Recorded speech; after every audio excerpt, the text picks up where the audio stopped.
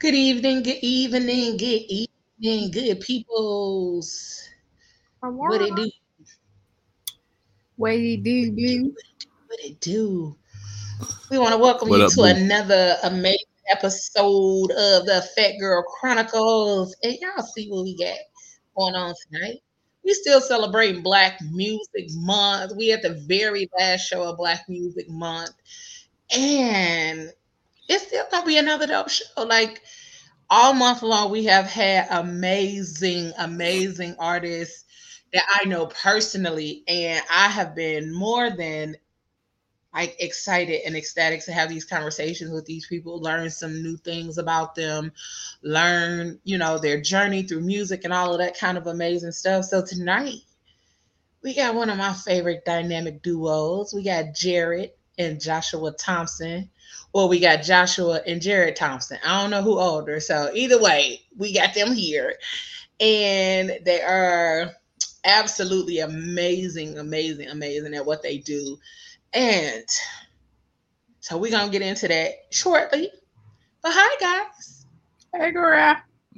Hey, how y'all feeling? You had it right the first time. What? What? I had what right? Don't you start. You got it right the first time. Phonetically, it's Jared to the A. You go I was talking about age. So Jared and Joshua. Big girl. I was talking about age wise. Yeah, I'm talking about. I don't know who how older. You Alphabetically. Miss School Teacher. You over here talking about phonetically, with your phonics, with your language arts. Whatever. With your language arts. Okay, I That's see right. you. It's okay. It's okay.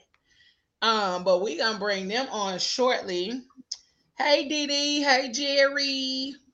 Hey, y'all. How's everybody feeling? Make sure y'all hit the like, share, subscribe, heart it, and send us some stars if possible. But we're not gonna hold y'all no longer. We're gonna get them to the stage. We're gonna bring them on here. We got none other than right here, right. He got no one other than my girl right here next to me, Miss Genesis Unique up in his thing. What do you do, boo?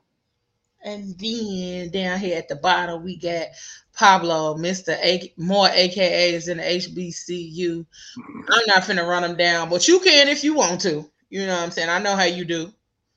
Go ahead, do your thing. Pinkies up. That's all. Nah, pinkies up. More okay. AKAs in the HBCU. Okay, you want simple tonight. Yeah. You going simple tonight. Okay, I dig it. I ain't mad at you. So, without further ado, ladies and gentlemen, we got Joshua. Ooh, what's going on? And we got Jared. Hey, peoples. My horn is don't mind her generic air horn. That's what that's supposed to be, her generic air horn, but we're not gonna do that. We're not gonna do that. So we make She's been doing it for months, and we just let her keep rocking and rolling. Like, we're not gonna steal her joy, but eventually we're gonna have to. We're gonna have to and get a real air horn going. I think it is legit for real. Okay. It's embarrassing. It's Black Music Month, and we ain't even got no real air horn sound. So that's what we have to deal with in the interim. Yeah, next season we're gonna have a real air horn. Don't worry about it. Something like that. When we come back next season, it's gonna be a little different because we can't do that no more. We can't keep dealing with that. But hi guys. Hi. What's going on? You guys, what is going on? What's going on? I'm so excited that y'all on here. Like, I am super excited. And we were talking before the show. We were talking about how people can tell the difference between y'all two if they saw you without your names on here, okay? They saw you without your name tags or the labels. I was saying that I was trying to figure out the difference between you two, and I was like, oh yeah, it's usually the hair, because before, Joshua had the locks and you still had your fro. Now Joshua then switched the style up on us, and well, see, I'm allowed to. I'm allowed to do that. It's little known. I had locks before Josh did. Ooh. I didn't know that. So here's the thing. Joshua I will do a different hairstyle, something different. And he's smart. He's firstborn. He's just like, I'm going to see if this looks stupid on him. And then I'm going to wait and see if I'm going to do it or not. So that's how that works. Every time. That went for the locks. We used to rock a box top for a long time back in the 80s. And with the J carving in the back of the man. Okay, Yeah. with the little carving. Let's go. Cause yes. So I was And like see- first, but I'll let him look crazy first. That's Yeah.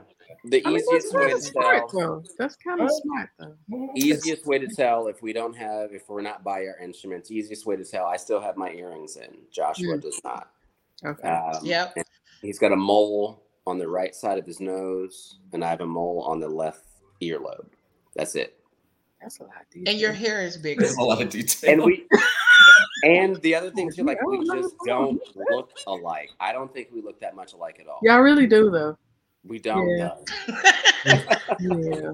I hate to say it. I thought y'all was twins at first. I mean, that's just me. But now I got all these extra details to distinguish you by. Yeah. I probably won't remember past this episode, but I'm going to have to just replay it just to get it. It's all good. I know. What's my man thing? I don't think we look that much alike at all. What you think? So yeah, when I got on, I was looking. That's the whole thing. That's the whole time I was doing. I was like, I'm trying to figure it I out. was looking like at what's the what's the promo. difference? Like now that I'm speaking, y'all hear y'all speaking, I can tell what's the difference. But Mhm. if y'all just walked up straight towards me, like who's who? Yeah, nah, I'm in trouble. Hey, All right? guys. Yeah. It's gonna happen, so don't feel bad. Just be like, hey, what are the It's I'm like my man Jay. What's going Yeah, on? that's it. Right, for real. That's all you got to do. Believe me, we have been called a lot worse before, so don't even worry about it. Okay. Listen, I always like when I look at them, I'll be like, I try to look at them from afar as I'm walking up to them, Mhm. so that they won't be like, Give you a little "Hey, bit more time to distinguish the two. yeah, give me a little more time to figure it out as I'm walking up to them to figure out who is who." But now I just, like I said, it's the hair.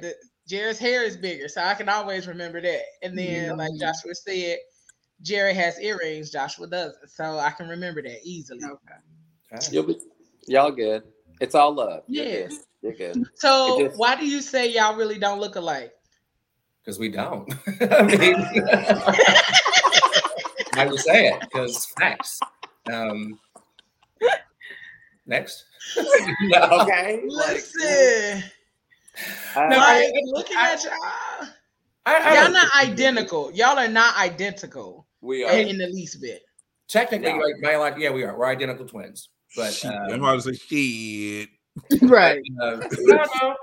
You get older, and sometimes in our lives, one of us is living life a little bit harder than the other one, and so I don't know. Jared's a little bit taller, like ever so slightly taller than I am, but my face is thinner. I just don't think we do. I just don't think we look all that much alike. It's baby pictures up until the age of 3. Well, first of all, there weren't a lot of baby pictures. We have an older sister, and our parents were like, "Yeah, we didn't have time to pick a camera and take a picture.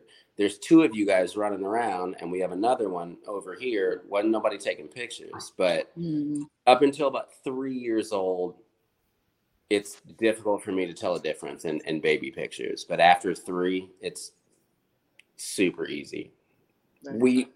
We're brothers and we're twins, but it's very easy to tell us apart.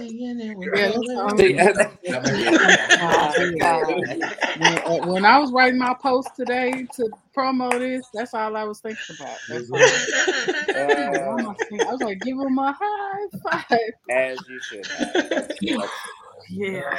Well played. Go down the sinkhole. Well played. Hilarious. Well, I would just say that first and foremost, I absolutely love both of you guys. But Love you back. Outside of like my love for you guys, I'll have an extreme admiration for the work that you all do musically. Like, absolutely 2 of my favorites from indie. Like, if I could think of anybody Like when people mention music to me about indie, you two are the first two, because I actually have Jared's album, one of the albums, signed, sealed, and delivered to me. That was one of my favorite things during the pandemic. That I got that signed, sealed, and delivered to me, and it made my heart happy. And the way that you guys give back to the community, like that's also why you guys like stick out to me when it comes to music and talking about people from indie that do music. Now, most of the time people will actually think about, or the common factor that people will go to is the common music, hip hop, R&B, that kind of thing. And I'm like, because they're my favorites. Listen, Affirmations stays in rotation, okay? It's literally one of my alarms, okay? It's one of my alarms on my phone. So this is how much like you guys circulate through and all that kind of stuff. But can you all tell us a little bit how you all got into music? Yeah. I started very, very early. We have an older sister and, admire her so much. And whenever she does something really well, you want to do it too. And so I think all three of us started piano when we were about 5. We used to watch old school cartoons on Saturday morning, like Woody Woodpecker and Mighty Mouse and Bugs Bunny and Tom and Jerry. And yeah, all that stuff was just really, really fun to listen to. And I was kind of clued into the music, and it kind of started there. So about 2 or 3. We just started taking lessons at 5, and we just really liked it and just kind of took to it. And literally from 5 years old up until present, it's been a lifetime of lessons and auditions and competitions and gigs. And it's a lifestyle. Some kids grow up being trained to be basketball players or mathematicians or, what have you. And we started as our parents say it's a life sentence. So we got clinked up in music at age 5. And so, yeah. Yeah. We were learning to read music at the same time that we were learning to read words and books, so we were bilingual growing up. It was just a different form of a different language. So it's just something that all three of us just had and was just what we were doing. And our parents encouraged and understood when their kids took a shining to something. And once we were in it and they were paying money, they were not letting us out. So we did, it's expensive, man. Like our parents probably spent $1 million on all 3 of their kids just on music lessons and instruments and stuff. They could have spent that on vacations. They could have spent that on anything, And so that's just the way that we came up, and it's just something that's always just been intrinsically part of our bodies, and I think that's the best part about growing up. Are your parents musicians too? No, our parents were, they're retired now, and grateful that they're still around because they're amazing, amazing people. But our dad was a machinist for General Motors at Allison's Transmission, just out in close to Speedway. And mom was a surgical technician at St. Vincent's Hospital up at 86. But this was back in the time where, we're early 80s kids. So this is like the last era where you can have 2 blue collar salaries, and still support unions. And you can buy a house, you can have multiple kids and all that type of stuff. So we were growing up in that. Our father used to collect sports cars, like old school sports cars and all that. I remember that vividly as a real little kid. And then I remember them disappearing. I'm like, what happened to the cars? He's like, I had kids. And I'm thinking, screw the kids. Like, keep the kids. Cars don't talk back. You ain't got to feed them as much. Like, what are you're messing up, man? But that's just, that's part of good parenting. You make the investment and the sacrifice in things that are outside of yourself. So that's kind of a big part of what we do with our community service work and just who we are. You have to invest in other people as well. So yeah. And that, the investment's not always transactional. You're not going to get a return the moment that you put into it. It's watering, it's fertilizing. Absolutely. And we've always tried to have that in mind with everything that we do, not only in our music, but just living as a human being, you know. Mm-hmm. It's impossible to do that every single day, every moment, right? But the awareness and mindfulness of that is just something that was instilled in us, and music definitely brought discipline of that mindfulness, you know. So we were very fortunate growing up in that regard. That is amazing. Yeah. Okay. Listen, okay, don't make it seem like this is like a super special. This is beer number 4, okay? Let's Oh, listen, we already had that conversation. Right. I'm mad that this is just water, honestly. Usually it's a bottle of We water. already had that conversation. Yeah. We just dropped gems in between sips, you know? I am not mad at you. Hey, Water. listen, we already talked about Yes. you know, this the time of the day where people be winding down. Like that's why we have to bring so much energy. We gotta bring so much energy sometimes, because This is just part of everybody the be on wind here down, like- though. We're not changing up what we usually do. This is just part of the wind up. So part if of you the see one. me, Mhm. you see me duck off, mind your business. I'll be back. I'd be like, Karen is Karen. Mind your Listen, I'm business. like- Through this screen, okay? I'm gonna be like old dude from the Wiz. Slide slow For to real. me. Listen, slide me some. I'm sorry, go ahead. Go ahead, Genesis. Go No, ahead, I baby. just really like whenever I talk to artists, I just want to know like what is one of your most amazing experiences as musicians? Like what sticks out to you the most? From a performance or from a spectator position? Either or Right on. both. Honestly, Give it I both. would love both. Yeah. Okay, for me, there's 2 moments. Like one happened early. I was a junior in high school, and the late Dr. David Baker from Indianapolis, a legend, Indiana Avenue, trombonist at first, got in a bad car accident, and then played jazz cello. And it's literally the reason why the IU School of Music Jazz Studies program is internationally known. He was one of our judges in high school in the high school jazz band, and I had a feature for that. And he was just so complimentary and so nice and so embracing of a younger person embracing the music that he helped forage. Okay. So that was at 15, 16.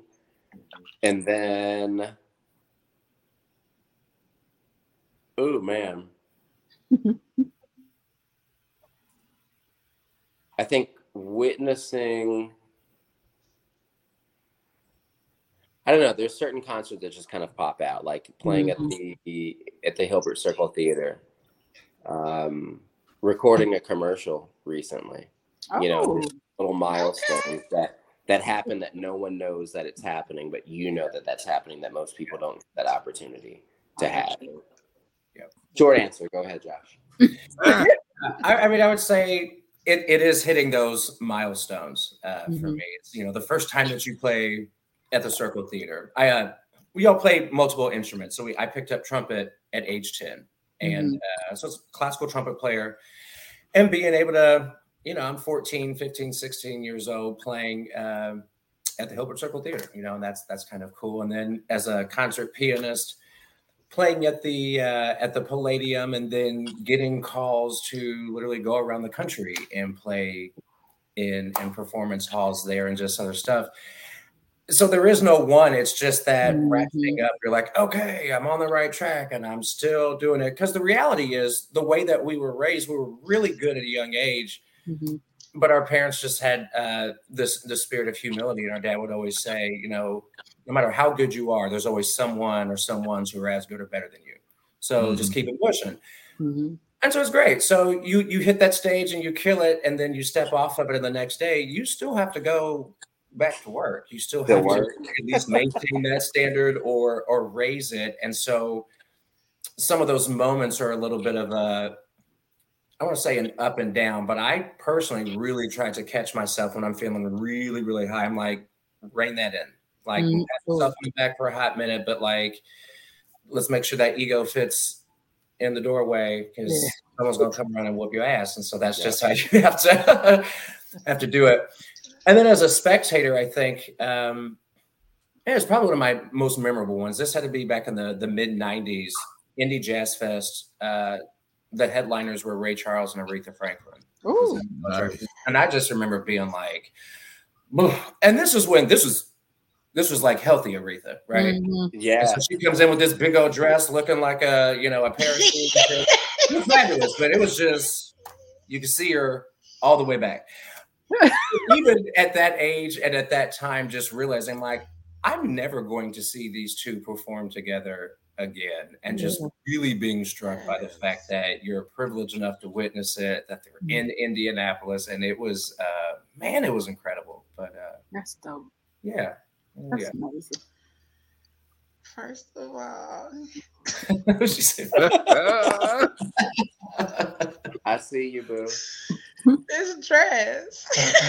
What color was it? Now I need more details about this dress. When I tell you, do you ever you all remember when they do the hot air balloon race by the fairgrounds?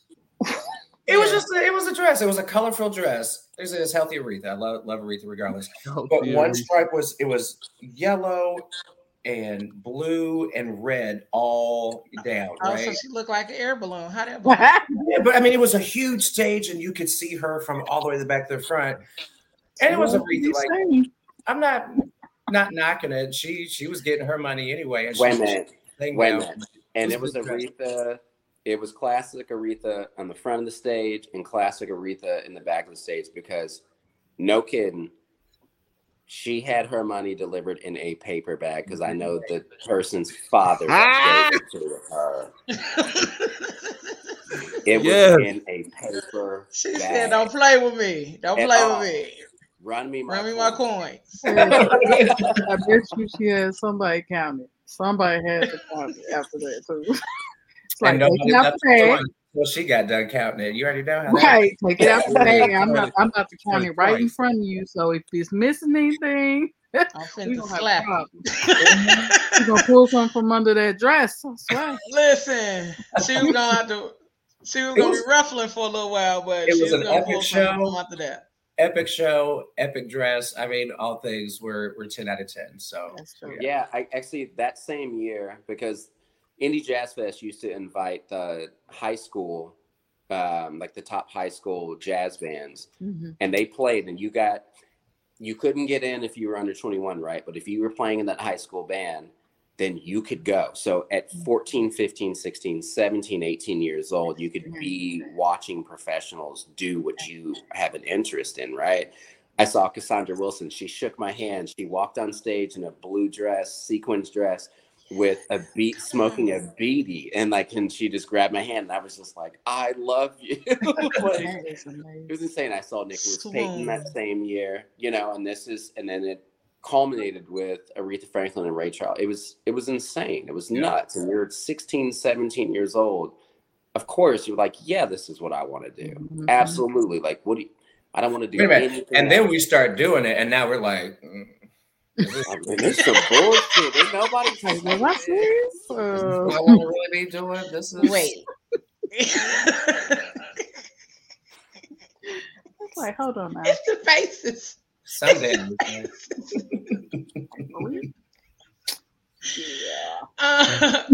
Listen, y'all are absolutely fucking hilarious. Okay, Jared's a crazy. I would like to say, I thoroughly fucking enjoy coming across y'all shit on Facebook consistently. Like anytime I see it, and especially when it got something to do with the community. Like when it got something to do with the community and it be pissing y'all off, I be like, yes, let me go get some tea. Let me go get my cup because they know what's going on. I don't, and they finna give it to me the black way. Like I don't want to go read it in the newspaper because the newspaper gonna skip some shit. They gonna give it to me, pour the tea in my cup. It's gonna be hot and squeeze a little lemon and honey in it. So I don't have to do nothing. It's gonna give me everything that I need. And I love that because some of us don't actually see the shit until after the fact, or if it has something to do with artists or anything like that. I love that if it's something that's booming or being talked about in indie, one of y'all gonna get a tea. I love it. One of y'all gonna get a tea. One of y'all gonna talk about it. And then not only are y'all gonna talk about it, y'all gonna have something comical to add. Y'all gonna tell it in your own way. And that's the other part that I love about it. If y'all not friends with them, don't go add them, because I'm not sharing them. I'm just telling y'all what I get to witness and what I get to see. Wait a minute now. Because y'all can't go add them. No. Don't tell me what to do. I need new friends. I said I need the tea too. Sure. You tell me all the time I need new friends. Nah, I'ma just share it. See, you messed up, because now I'm gonna go hunt them out. I'm gonna be like, you can't tell us what to do. I can be friends with who I want to. Exactly. Nah. Well, y'all can't go add them. Instagram. I got to keep some people for myself. No, I'm just kidding. Y'all go add them. They are hilarious. I absolutely love them especially, like I said, I don't even know how long ago. Like, I've been in indie for almost 9 years. Okay. So I think I've been here for a minute. I think I met Joshua first, then I met Jared. Mm-hmm. I think I met Joshua first. You think you did? No, I'm pretty sure I met Joshua first, and then I met Jared. Yeah. Because I did a fashion show with Joshua, which was what we call the show. What does Ramita call it? Oh man, she calls it. It was Clothing Classics, I think is what it was. Clothing Classics, and she calls it the show that nobody got to witness. Show that no one went to. Yes, the best show that no one got to see. It was absolutely freaking amazing. The clothing, the music, the dance, the performances, like everything about this show was amazing. And it was like, it was a small crowd. And it was like, damn, like nobody got to see this. Like, y'all didn't get to witness this. That's fact, because I did. I saw it. I was there. And it was an amazing show. It was Clothing Classics. And I thought that was a dope way to combine classical music with fashion and art. Even the vendors that were there were really dope. They had really dope art vendors and all that kind of stuff. That was Randall Rosenthal when what was the space that he had up on East 65th Street? He's moved it since or expanded since, but that was all. That feels terrible because this is where I recorded the first 3 albums. Yeah. Humble Creations. Humble Creations Studio.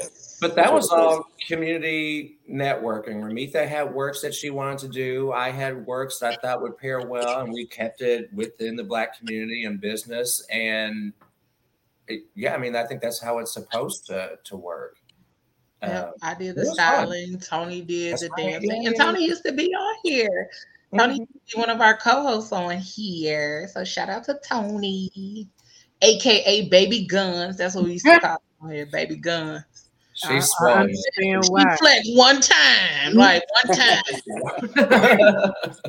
Listen, I'll be like, I got them other arms, not those. I got the big arm cooking arms. Them kind of arms I got. I ain't got them. You got guns. I got stir the pot arms. I got to, make sure the macaroni and cheese good. That's make sure them greens good kind of arms. Okay? And those arms are just as vital to the community as. Listen, they are important. They feed people. We need that. Yes, yes, sir.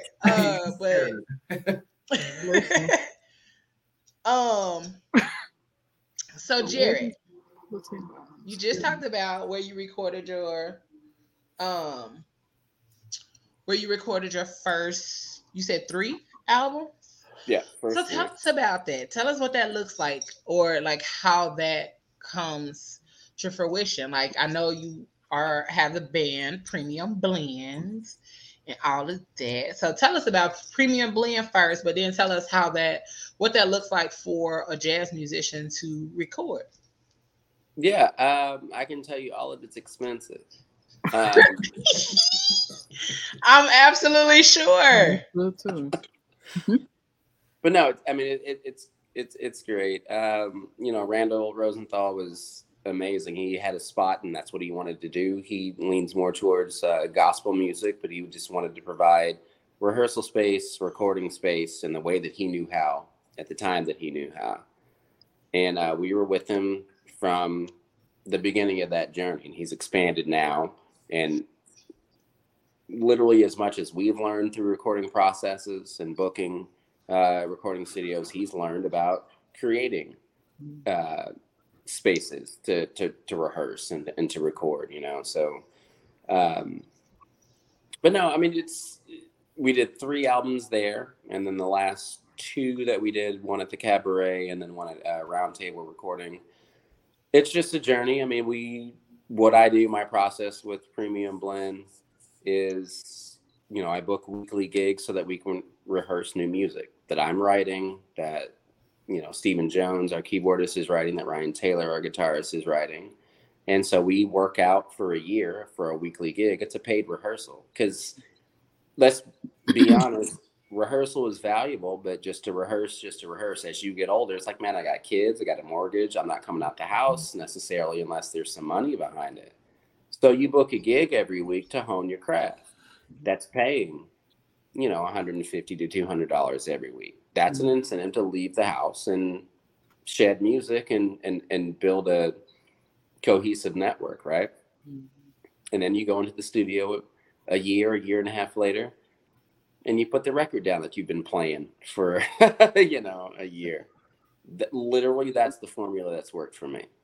That's paid rehearsal. Yeah. Yeah, that's what I was about to say. I love that idea. I love it. But you pick venues that you think are going to be conducive to your music. Sometimes they work out, sometimes they don't. But you just need one to get together every single week. Like when people ask, "Oh, how often do you rehearse?" I mean, we really don't. But you can find us every week here. The tunes evolve over a year. One tune that I've written is going to evolve and change because everyone's putting input into it. It develops its sound. It's a paid rehearsal. That's how you have to do stuff these days. We always see hip hop artists kind of arguing about this and that, or R&B artists arguing about this and that, and even jazz artists too. The incentive is not in the music. The incentive is to pay to be interested in the music. That's crazy. That's how that works. It's crazy. I like how this man thinks. Yeah, for real. I mean, because just think about, that's part of the reason why a lot of artists don't really get far, because they're always bitching or complaining. Oh, we gotta rehearse. Like, I've heard it on like so many occasions where they like griping because they gotta go rehearse, but because most people don't do paid rehearsal. But if you going to perform somewhere and you're getting paid and that's considered your rehearsal, like, yeah, I'm coming outside. I need that little cash. That's gonna tap me over to payday. And it's also more than that. It's just these musicians, whatever genre you're in, they love that music. They really do. Mm-hmm. But let's be honest, as we become adults, it takes a lot to get y'all out of the house. It has to be worth something to you. Like, you have to put value in every facet of this industry to the other people, to get them to buy into your vision that share the same vision. You have to give them a carrot. They love the music. That's not the question. But like, hey, I got 2 kids and yada, yada, yada. I have 2 jobs. You have to give a reason to come out there so that they can also feel like they're able to express this music the way that they want to. And it's worth not only their talent, but it's worth their time. Time is money, Man. So do you need somebody else? Because I play spoons. Come on with the spoons. All right. He heard paid Somebody get rehearsal. him. Was like, let me get my silverware. We doing paid rehearsals. I got some spoons back here. Somebody I get will him. tear it up. Somebody get this You need man. me. I don't even need a solo. I don't need a solo, no nothing. Just let me in. Just let me Bruh. That's it. Just let me work. God. Right. I ain't What mad. kind of spoons is these? Because we ain't talking about sports. They better not be no sports. I mean, that can make a double No, sound. see, Like that's a double You asking instrument right way there. too many questions about my You instrument. got the clank clank, That's and you me got and- the. That's me and my instrument. Obviously, I'm not good with sound effects, but You ain't asked about the trumpet. You ain't asked about nothing else, but you want to talk about my spoon. Yeah, because I need to know what kind of spoons they are. I've heard them play. I ain't never heard you play these goddamn spoons. Okay, let me ask. So I got questions. Let me ask you, are they teaspoons or tablespoons? Because that's a big difference. Right. man. They Tablespoon. They see, tablespoon. it's different. you should have said No. both. Make yourself. You gotta make yourself Indispensable. versatile. No. He is a band director. I got to answer to him. Okay, I want to answer you, Leo. All right. I'm trying to get Are paid. they sports? I just want to know, do you got sports? Come to the I paid feel like rehearsal, you're you'll gonna pull find a out. hustle man. You said I come to the feel table. like you're gonna pull a hustle man move and put a kazoo on a saxophone and try to pick up the pieces. Come to the paid rehearsal. But You will see. this man gonna be out there. He got It might. Jared. It Don't might let him be- waste y'all goddamn time. Showing up with these goddamn plastic spoons. He gonna come in there with some serving spoons with a hole in it. It's not even gonna sound the same, George. Pablo. Hey. Pablo. It's the acoustics of the room. Okay, you don't know. See, I'm a professional at this. All right. Okay, I've been doing this. Sometimes What you been doing? Lying? You been lying this whole time. I've been talking about I've been doing this. Whatever. The whole Been time. doing Talking about my what? spoons. That's crazy. Yes, I'm talking about your spoons. So, guys, Jared, I hate to ask this, but I'm gonna ask anyway. What's your favorite album of the ones you've put out? Ooh. Yeah, can't answer that. First of all, Jared doesn't like anything that he puts out. So if it's a year removed after the album, he's like, "Oh, it's trash. That's so immature. I don't like it." I'm like, That's me. What? That's me. right, which I get. You're not gonna get Jared to, because now. Because now. So the question is, Leo, what's your favorite? My favorite one, it's between The Road, which is what, your second or third album? Second. The Road is just really solid, super solid, like tons of backbeats. If you like a little bit of New Jack City with a little bit of, I don't know, it's just good. It's a wonderful, if you can encapsulate modern jazz for the 2010s, you know, right around there it works. And then the last one I like that he just did, Virtue. I really like, maybe because it's newer, but he's got a Prince cover on there that just every time I hear it, I'm like, oh, that's my shit, and I love it. Oh no, okay.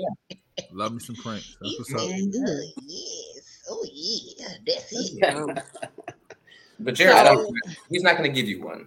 No, honestly, if I were to give one, it probably would be The Road, the second album. But I don't listen a whole lot to our projects after they come out because you've been listening to them for a year. Yeah. Okay, Yeah. that makes sense. That makes sense. Tired Because you of it. already there. You didn't wore it in. You know. Yeah. So now you don't really want to hear it no more. I got you. I sing every solo from any person at any point in that record, and I'm like, yeah, I need a break. I just, but The Road, I'd say probably The Road, maybe. Okay. Then 38th and Postmodernism, just because the documentary attached to it is dope. Okay, come Somebody on. at y'all door. Right. No, Somebody at your Let's door. move, man.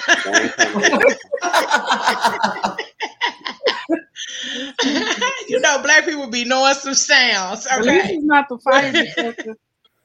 Fire. That part. At least fire alarm.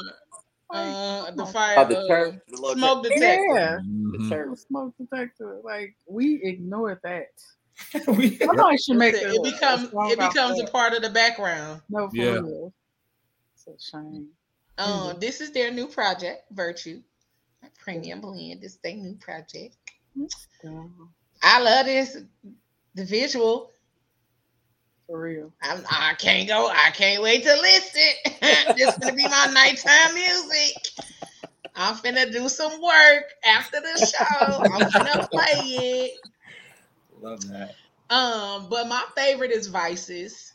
Nice. Right on. My favorite is Vices. It's so many, and I think Vices is my favorite simply because of the time frame in which I listened to it, and it became something that was like my go-to for like, okay, let me wind down, let me lay down, let me chill out. And like I said, Affirmations is one that is consistent. Okay. I mean, fucking consistent. It's literally, We are every year. Yes, no lie. Like, it is one of the ones that if I'm driving somewhere or I need to like get my thoughts clear and in my like rotating in my head, it's one of my top 3 that I Good. play. Good.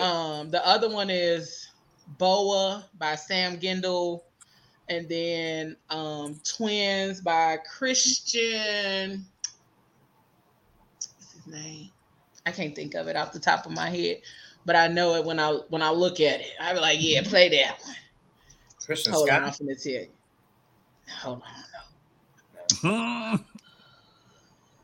Caught you lacking. You She's like, let me pull up my did. Spotify. Listen. Yeah, Christian Scott Atunde. Yeah, he's him. bad, man. He's bad. Listen. Yeah. Okay. Yeah. I heard him on The Photograph. What? Was it The Photograph? Listen, that I entire think it was the soundtrack. Photograph soundtrack. That And entire soundtrack. Baby. listen. I don't even really like the movie. I was in the theater like this music. Every song that came on, I was like, this song. I'm like, forget the movie. Robert Glasper is one of the like he curated the music for that movie. So it's a lot of like his touch on that. But that song right there, that's the one that I'm driving and I'm trying to get there and I gotta put the gas down, but I don't need no hip hop. I just need to get into the flow. That Twins is what I play. But if I'm trying to get into my head and I'm just cruising, Affirmations or Boa by Sam Gendel. They're my 3 right there. They're my top 3 that it's like, okay, that helped me tap in. So thank you. That's what's up. Thank you. Thank you. Because if y'all don't know, go listen. Okay? Go tune Thank in. you. Go and get your life together. Go and tune Yeah, in. I just followed them on Tidal. Mm-hmm. Mm-hmm. Where else can we find the music though? Like They on Tidal. Mm-hmm. They on Apple Music. Oh, I'm sorry. YouTube. They got a YouTube. I'm check too good for YouTube. Apple. Okay. Mm-mm. Excuse me.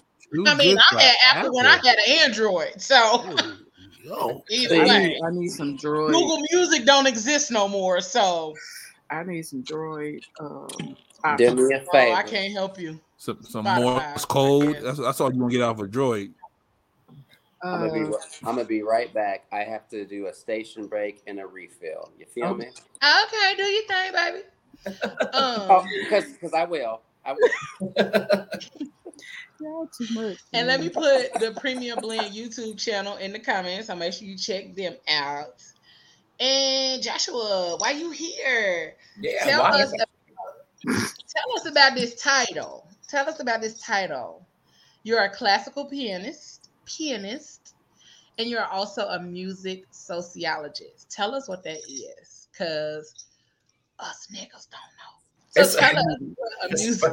Especially this nigga right here. The simple part would be, I guess it's fancy word for being a giant music nerd, but I would say my working definition of it is it's using classical music, whether it be the histories and the biographies of these folks or the compositions themselves, as a way to interpret and analyze current, previous, in historical social movements, global stories, migrations of people's artistic, periods in time. I choose to use all of my repertoire is just exclusively of composers of African descent. So, yes, African Americans, but the entire diaspora. So West Africa, South Africa, a lot of the French West Indies, Central and South America, because that was a huge, and so it's tracing that. Right on, man. Yeah, exactly. And really into the history behind it, because the music I find like it's like a musical blueprint and a soundtrack to the part of world history that they intentionally leave out. Mm-hmm. Not just in your history books, but also on stage and in classical music and all that type of stuff. So that's just it's my thing. I actually don't have a music degree. I went to college for trumpet performance, and just the School of Music wasn't for me. So I was there for a couple of years and I left. And so my degree is actually in sociology. So I've just combined what my academic credentials are with, a lifelong passion and just skill and ability, and mash them up together. So just using music to tell a more comprehensive and accurate story of, the world, us, that type of thing. Mm-hmm. And sometimes, I'm not as a person, but every now and then I like to be a little bit bougie. And so I'm just like, that's my bougie shit. But usually it's just like, I'm a music nerd, man. That's what I do. So, but I'm a music nerd for Black folks. That's where I'm at. But that's the part that counts. Yeah, there you go. So that's a lot that we do. There is the title. That's I like it. That's dope. Yeah. I love us because we be creative as hell. Okay, we be creative as hell when it comes to some shit. Created the term. I mean, that term doesn't really. You'll hear a lot of what they call ethnomusicology, which kind of pisses me off because that's always anything other than Europeans. And if you're looking at the world, the majority of composers are not European, right? There's more Black and brown folks than. Mm-hmm. So everything we do, something that's always an ethnic thing. I'm like, it's music, but whatever. So I don't really like that. I kind of like to dismantle that type of thing and be like, no, it's a sociological perspective of Black music. The ethnic is implied. That's like, no shit. Of course, that's what we're talking about.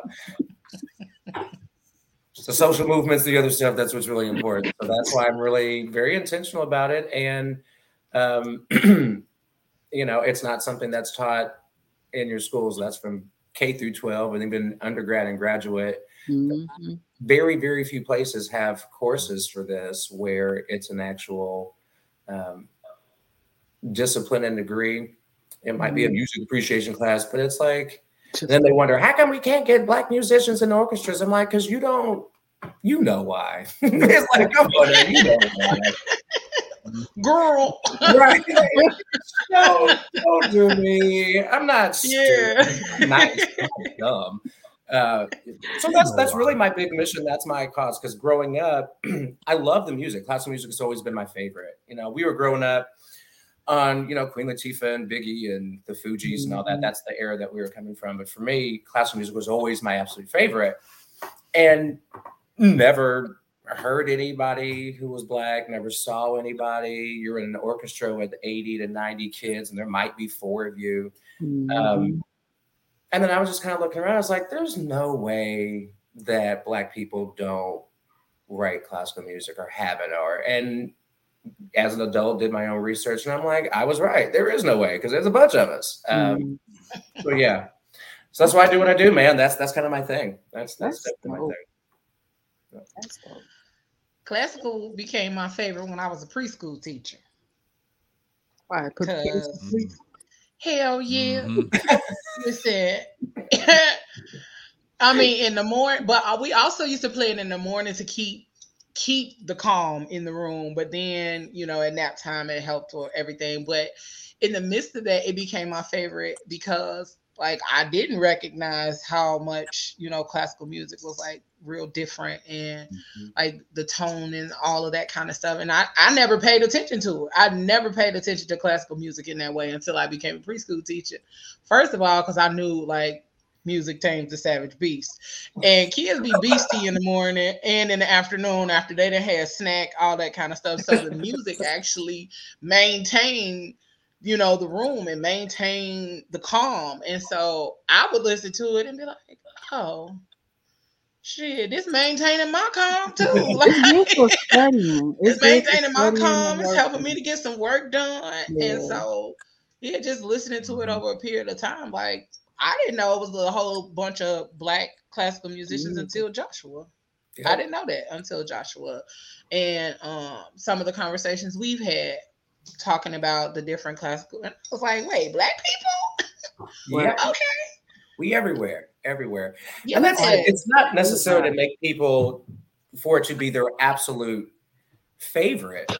But, you know, growing up, we would get a lot of that, oh, you're learning classical music, you're trying to be white, you're trying to, you know, and that's not necessarily the case. Like our own people in our own culture are really unaware sometimes of what is actually the rule and not the exception. I happen to be probably the only one here in the city who exclusively programs, but being a Black person who can play classical music, that's not exceptional by itself. Like there's a lot of people who do that, who do it as well and way better than I do. But, you know, it's an industry that brings in about $2.1 billion a year, and Black composers and musicians make up less than 2.5% of that industry. So not only is the gap in representation huge, that also means the like audition processes we go through, they're like blind auditions. Sometimes they're not. The repertoire that you're auditioning on, it's not written by Black folks. And so how can you expect to change the landscape of a genre when you're literally not putting it in the source material that you need to learn to become a professional? Right. So there are people all around the world, in the United States, who I've gotten to learn and learn from and work with, and we talk to, where it's not my job to solve the problem by myself. My job is to be one of the many, and you wake up every day and you do what you can, as long as you're able to do it, and you bring as many people along with you as you possibly can. I'd love to see an orchestra filled with us. There is one. It's called the Gateways. Gateway Symphony. I think it was in 2021. They were the first all-Black orchestra to play at Carnegie Hall, and they are tremendous. They are tremendous. Gateway Symphony. Okay. There's another group. It's a quintet that I really love. The person who leads it, her name is Dr. Valerie Coleman. She's an amazing composer and flautist, and they're called the Amani Winds, and it is a all-Black quintet that does Black classical music, just all classical music. They're fantastic. So it's not hard to find the flies in the buttermilk in classical. We all kind of know each other and know not the flies in the buttermilk. No, you find the Black kids on the piano. But it creates this. Yeah, it creates this really awesome and accessible, like, international network of Black classical musicians. They're out there. They're regular people. They're super nice. They're incredibly accomplished, and they're looking to do the same thing. So it's kind of nice sometimes to have our own network because we work a little bit differently than other folks, and I think that's totally fine. So awesome. Yeah. So they out there. They out there. So you said 1.2 billion. 2.1 billion. Oh, 2.1. Right, so it's even worse. It's even more spoons. Yeah, I mean, it makes a lot of money. It makes a lot of money, and you know, we're definitely missing out on a huge economic center. And it's not doing classical music any favors. Most people think it's boring as all get out, but there's some stuff, especially from my repertoire. I love working with people in different genres, whether it's in punk or in funk or in hip hop, because you don't have to play the entire concerto, but I'm like, yo, these 16 bars, loop this and throw your stuff over. Like, it just, you're pulling from something old to make it new again, and then you're adding some type of legacy of musical history to what you all are creating now. So it should be a really easy, you know, conversation and relationship between the two. So that's so dope. Yeah. Go ahead. When I'm at work and I get real bored, like because I just sit in the classroom all day. I literally put on it's called classic trap. So they'll take like Pop Smoke and they'll throw like Beethoven on it, and literally for like a half an hour, 45 minutes, I just lose myself in it. Like, I was like, you know, this city has its own. Do that would like pique my interest. Yeah, this city has a trap orchestra. There's a lady, she works with she's a conductor of the Metropolitan Youth Orchestra, which is like the youth orchestra for the Indianapolis Symphony Orchestra. Her name is Crystal Ford, incredible composer, arranger, violist. And she started a trap orchestra. I think they played a garden party, if not this year, the past year. But folks are doing that. You just have to know where your little pockets are, you know, here and there, because by and large, we're not supported like the broader white communities in the arts. We're not. Right. And just understand that, like, even if you don't, like with classical music or opera, if it's something that you couldn't sit through 2 hours of, it's like no one's asking you to do that. Listen to 2 minutes of it. And if you're an artist that's a hip hop artist, listen to 2 minutes and chop those 2 minutes up in as many different variations as you can. That's a hit. You know what I mean? Like, everyone wants strings on a track, you know, because it sounds good. That's all you have to do. Do some research and do the sample. That's it. Yeah. And classical music is 300, 400 years old. So, like, it's, you don't have to pay anybody for it. One of the shoes for him, like a whole lot. Yeah, Genesis been twerking to Cash Money Millionaires. That's violins. When the violins come on, I twerk to everything. Okay, when the violins come on, though, my selection, sir. When those violins come on, though, what happened to you? I go sit down. Yeah, okay. I can only twerk for so long, okay? I got a cramp, okay? Exactly. Like, I have to spread it out. I got to do it in moderation. You understand? Until the violence. That's my business. First of all, Pablo. Okay. Shoot. Gang. We can dance today. What do you guys listen for in music that grabs you? Like, what is it about music? Dumb question. What is it about music that grabs you? Music grabs everybody, but like your aesthetic, you guys' individual aesthetics. What is it that you're listening for, or looking for, or would be open to accentuate what you already gravitate towards? That's a good question. See, I gravitate to neo soul, and I feel like neo soul really speaks to me because of the familiarity of it all and the relatability of it all as well. But I really love jazz as well. I think jazz is such a slept on genre because it's one of the sexiest genres ever. Like, I will sit and listen to jazz and can literally hear, depending on the song, hear the love making, hear the intimacy within the chorus and just the music. So I don't know. Some things just relax me and put me in a focused, creative stage. And that's how neo soul is. Like, Jill Scott is my ultimate favorite artist. And whenever I see her perform, I feel like my creative juices just flowing. And now I'm ready to go write some spoken word. Go ahead. You said what? I said or other juices, but go ahead. No, not Jill. I mean, is it not Jill? I'm waiting. You right. Whatever. But I feel like because I forgot who I was talking about. This the microphone. That's what I'm like, not Jill. So I'm like, girl, bye. You right. No, but listening really to Jill, I'll be 17%. Okay, I'll be like, Jill, girl. Like, Jill, okay, girl. Jill.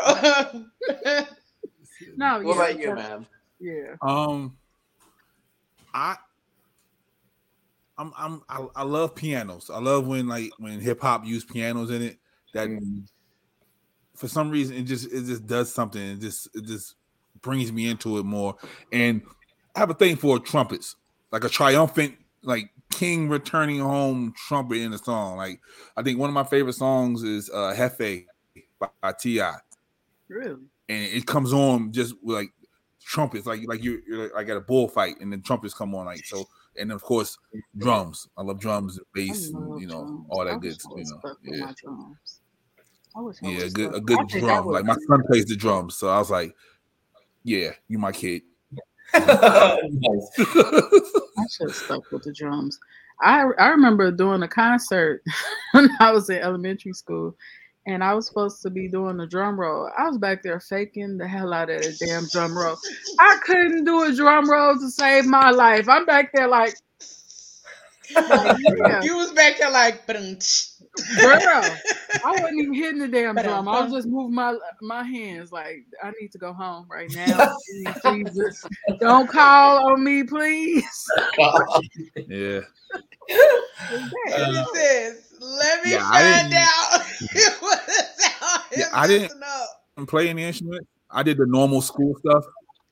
Like they gave us the recorder to play with, and they had me on the xylophone. That's it. So like after the xylophone, I walked away from. I wish I'd learned something though. Funny thing about the recorder, that literally is like 90% of the fingering for a saxophone. Shut up. Wow. Okay. I could play. No, I can't. I'm sorry. She just said no. I can't. I used to be able to play Mary Had Little Lamb, but yeah. I got didgeridoo upstairs, but I can't play it. It's just nice to look at. I mean, do you guys gravitate more towards like music with lyrics or music that's just instrumental, like traditional jazz music, like classical music? Because Josh and I find we talk about this often. Is that instrumental music only holds people's attention for so long because there's only so much that they can grab onto, right? So like, do you guys have to have lyrics with words the majority of the music you listen to, or are you comfortable doing more instrumental music more than lyrical music or music with lyrics? I like instrumental more now that I'm older. When I was younger, like that was me, like learning all the words, reading the books inside the tapes. But nowadays, you just told your age. But I digress. Hey, I can tell nobody's age is out here. Inside the tape. So many people watching probably like a tape. What's a tape? Right. Yeah, I bought Wu-Tang's first album on a cassette. So but nowadays, I'd rather do instrumentals. Even when I like make content, like I put instrumentals on. I don't even put the words anymore. Yeah. Like, they don't try hard anymore with the words, so I just do the instrumental. Yeah, the words take away from the whole craft of the song. I feel. But I mean, for you, like you like Jill Scott, right? And we all grew up on Jill Scott. It depends on my mood, actually. Like what I'm doing. Like a lot of times, if I need to concentrate, work, and study, I need instrumental. Because most of the time I probably get lost in Jill Scott or any words and be sitting there singing whole 5 hours that went by and I only did like one project and you know what I'm saying? So that's why I can't turn on Floetry. If I turn on Floetry, you might as well leave me alone. You hear me? I'm gone. Yeah. I can't even swing to like songs because I'll be sitting here having the whole concert. You can't tell me nothing. But like he said, it depends on it. Well, it depends on my mood. But as I've gotten older, I can stand instrumental way more, and it just hits a bit different when you're older than when you're younger.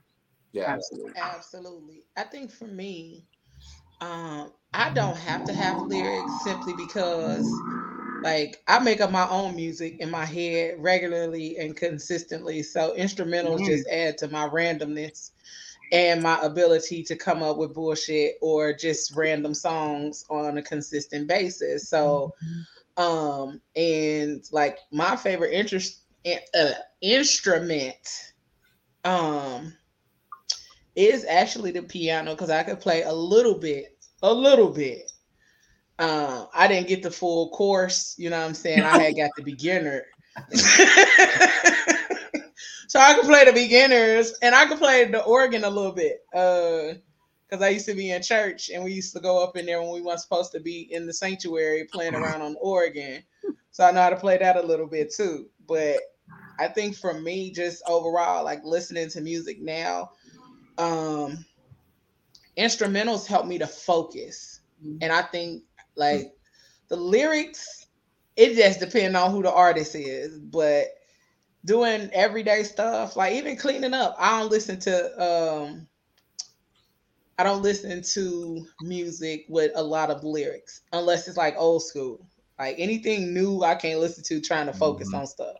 I feel like it just had me somewhere totally different, and the whole idea of what I was supposed to be doing does not happen.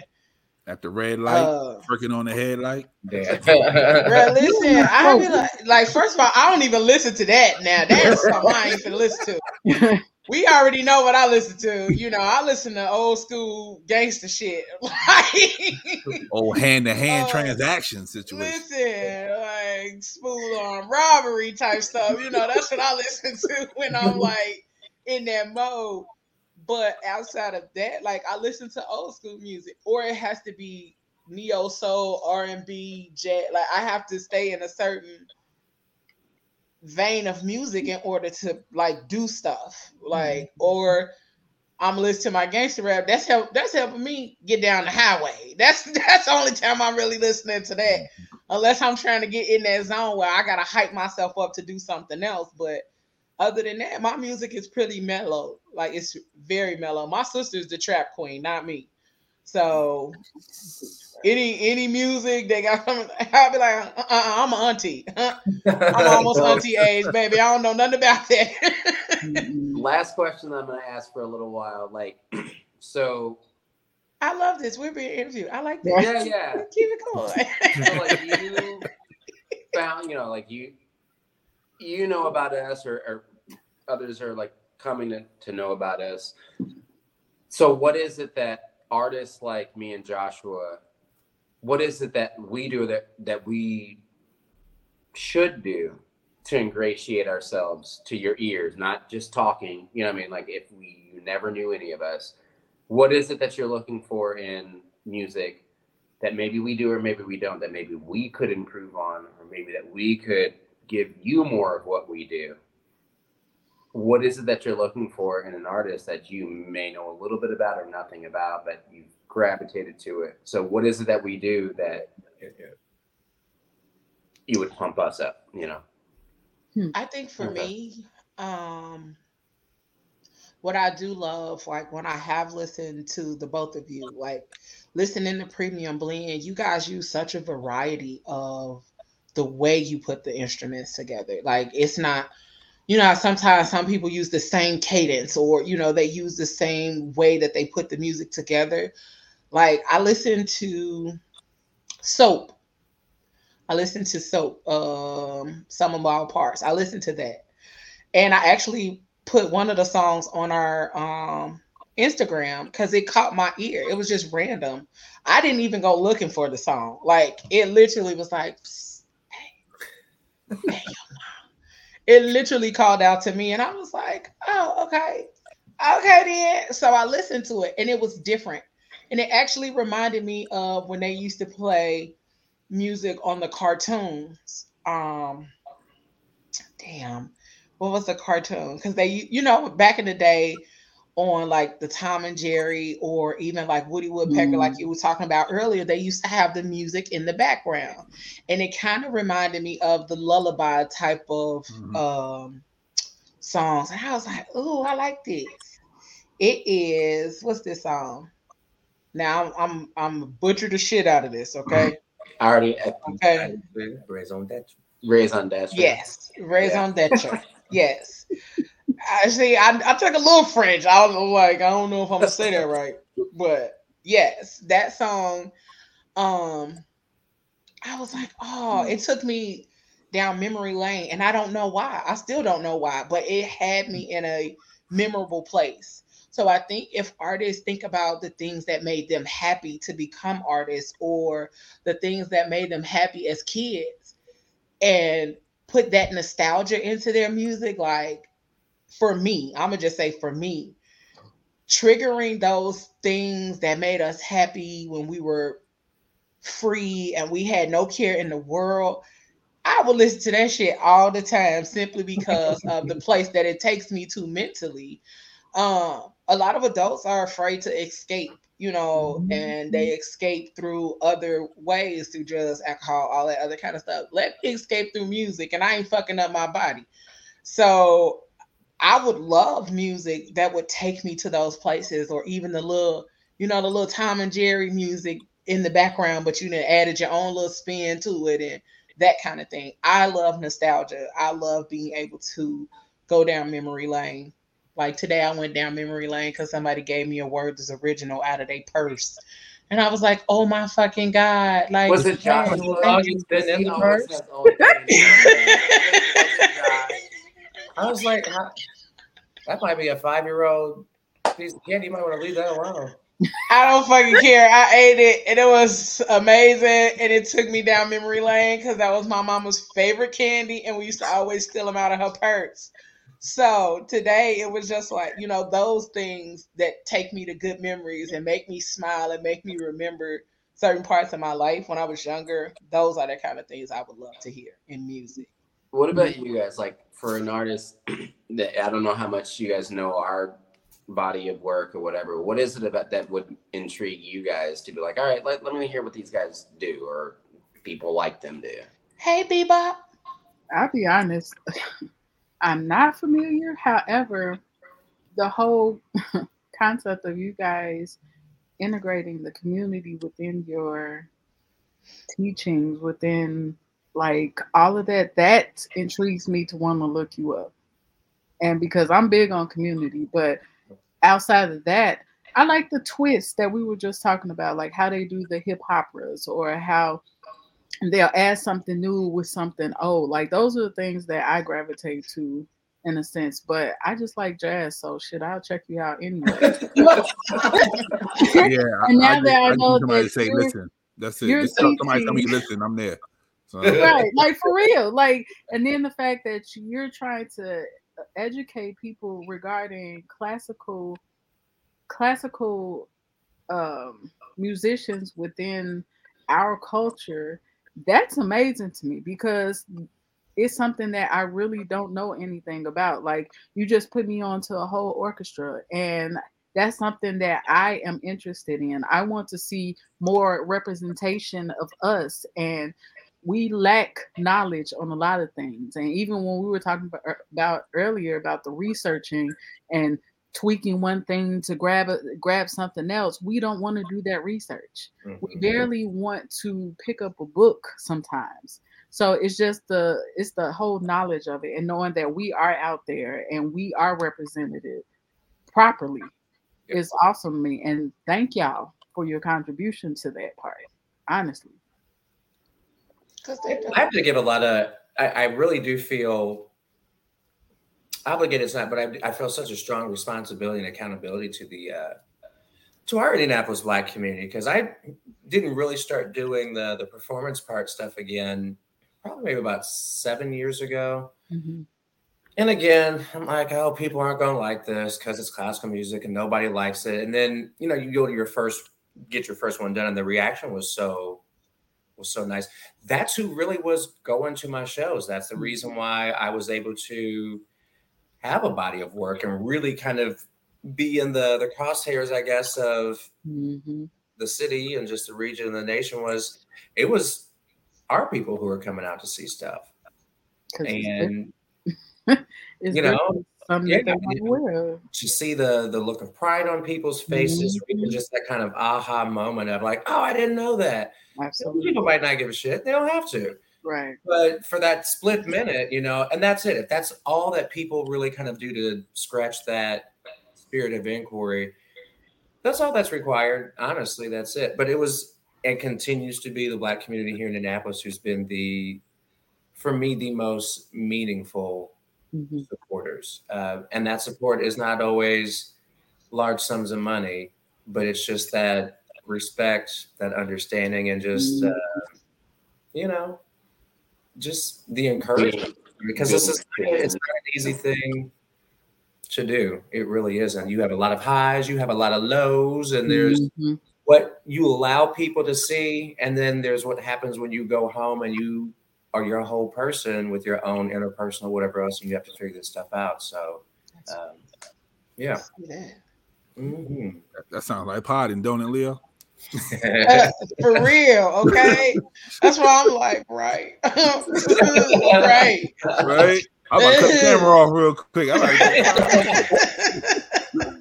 Because you do. I mean, and that's the part about being a creative and being an artist. You know, like people do not really understand the behind the scenes work, the whole imposter syndrome, lurking consistently and often, and all of the other pieces that you have to figure out before you are able to put this beautiful thing out here to the world. And then even when you put it out there, you still like, oh fuck, like, you know, because you're still judging yourself, and everybody like, oh, this so dope, this amazing, and you like, not really. I know.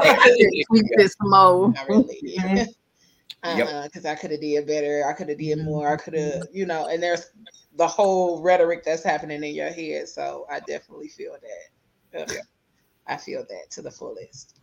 So I was getting ready to say something, I lost my thought. I hate when that happens. Any of you guys had any questions for them? I know that Jared was asking questions. Yeah, Jared's putting you to work on your own show. Right. Listen, I love it.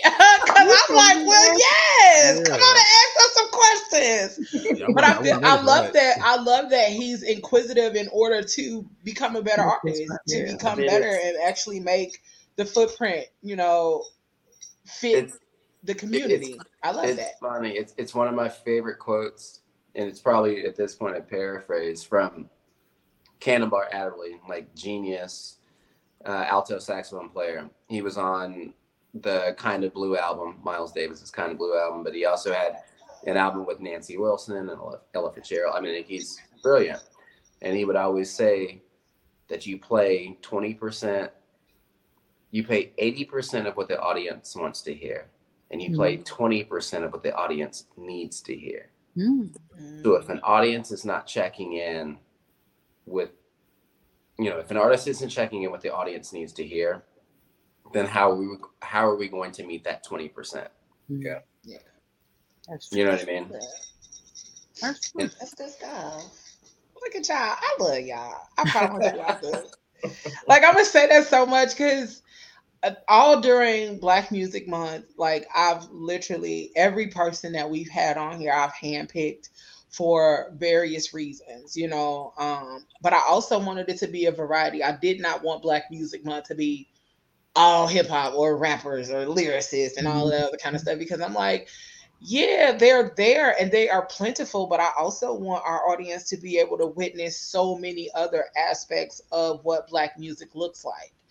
And I was like, yeah, I definitely gotta have them on there because of what you guys do, because of how you present yourselves just as Black men, but then how you present yourself as artists and musicians and things like that. Like that has always stood out to me, that continues to stand out to me, and the way that you love on your people and the way that you allow people to love on you guys back definitely was like, oh yeah, I gotta have him on here and I gotta have it. Like, so I went through people and I literally like planned it out specifically for the way that I wanted the Black Music Month appreciation to go. And it's just literally people that I've admired for a period of time. And so that's why you guys are here. Like, I was so grateful that you guys said yes. Like, I was over here fangirling. Wait a minute. So thank you, but Jared and I will be the first ones to tell you anyone else. I'm like, girl, we still ain't shit. So fine. Thank you. I'm saying I was fangirling simply because everybody else gets to see or gets to witness your greatness, because I've witnessed it on several occasions, and I'm just like, yeah, I need other people to know about the dope shit that y'all do, because thank you. Y'all are dope. Y'all are amazing. And I do have a question. Not enough people talk about Black people like in this aspect. Classical music, like you said, motherfuckers be like, "Are you trying to be white?" Right. Nigga, I'm not. I'm not. Kind of what it is. Yeah. I do have a question. Okay, so like you know how producers and engineers usually have a signature sound. Do you guys feel like you have a signature sound that if you're playing, people know that that's Jared, that's Joshua's music?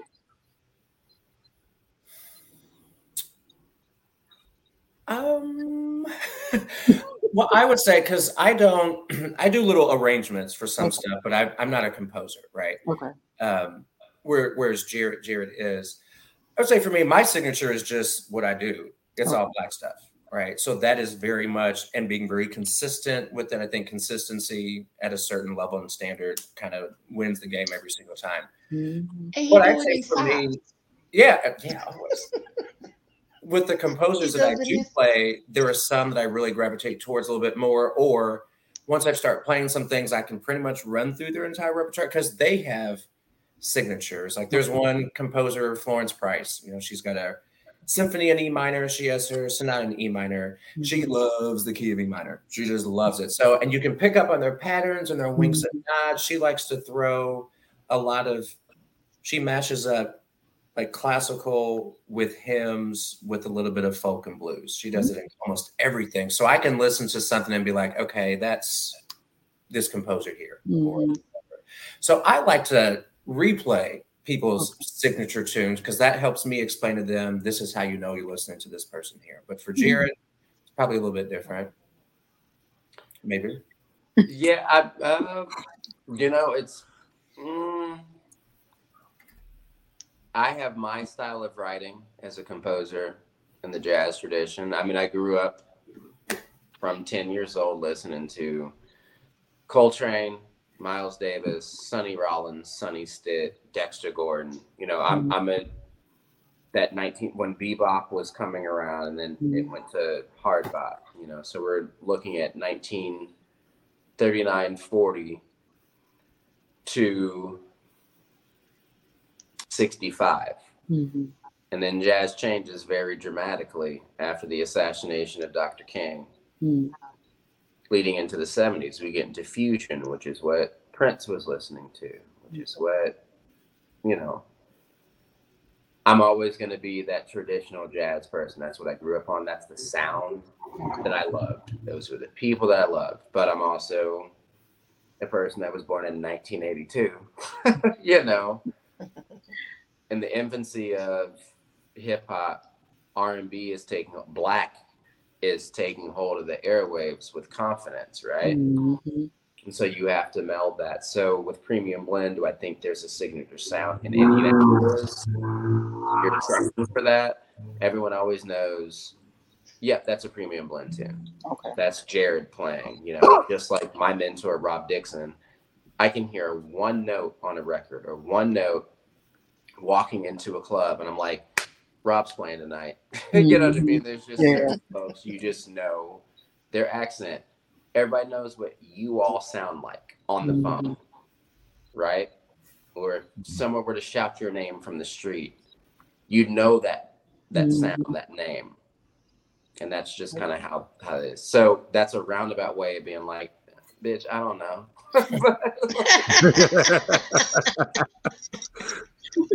Good answer. But if you know, you know. Yeah. Right.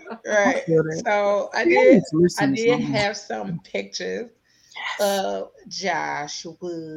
See, he playing his socks. He playing his socks. Yeah. And his socks are always very colorful and on point, like always colorful. Favorite he is the sock Joplin. That is me. That is me. Sock Joplin. It's gonna come up with his face. I don't think I've and it is cool. And this started with Black community too. Like I haven't paid for my own pair of socks in about 4 years because I have shows and people bring them. I was in Tacoma, Washington, a year and a half ago? I think it was October before last. I was doing a residency, had a couple performances out there, and get done, and it's like about 4 or 5 pairs of socks on the stage because people brought them. I was like, this is dope. That's dope. I messed up. Instead of roses. Yes. Yeah, I should throw a sports coat. Throw a sports coat. I picked the cheapest thing. But it's a nice little reminder just to myself and other folks. Is just like, yeah, it's just a discipline thing that we do, but it doesn't have to be all serious. There is some personality to it. It's a reminder for me. I tend to be a pretty wound tight, somewhat serious kind of person. But sometimes I'm just like, chill out, man. It's just music. Have fun. So I've got a show tomorrow, and so I'm kind of excited. I'm just like, which pair of socks am I picking out tonight? I don't know. There's like 50 to go through, and whichever is the most obnoxious and loudly colored is. I love it. Walking out the door. Yes, come on, obnoxious. And I do have a picture of Jerry. Yeah. Getting it. Okay. Yeah. Getting it. Like, bruh, I envy your lungs. He has the earrings. You see that? He has Here it the is. You got it. Earrings. It's Jerry. And Jerry played the sax. Joshua played the piano. So if you're going somewhere, that's how you know. That's how you know. Yeah. And it's fun. I don't know. Like you just. I'm not gonna ask Jerry. I'm gonna ask Joshua. What's that? Uh-oh. Joshua, what's your favorite Premium Blend song?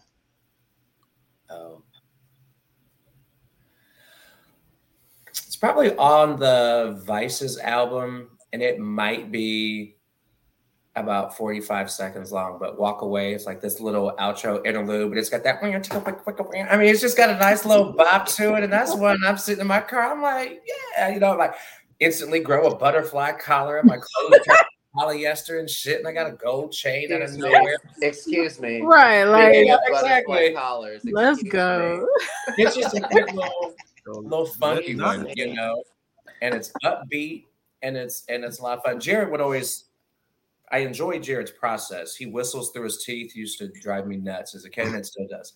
But whenever I hear him whistling through his teeth over and over, that's the beginning of Jared getting ready to sketch out a new tune. And so it's always really fascinating to hear from the whistle to the final project, just how his brain works and thinks. And he's always like, I always write really mellow ballads. And so here came Walk Away off the Vices album, and it was just this funky 70s-ish little interlude. I was like, okay, someone had some reefers and some inspiration and some blaxploitation listen in that mix, and I was happy for it.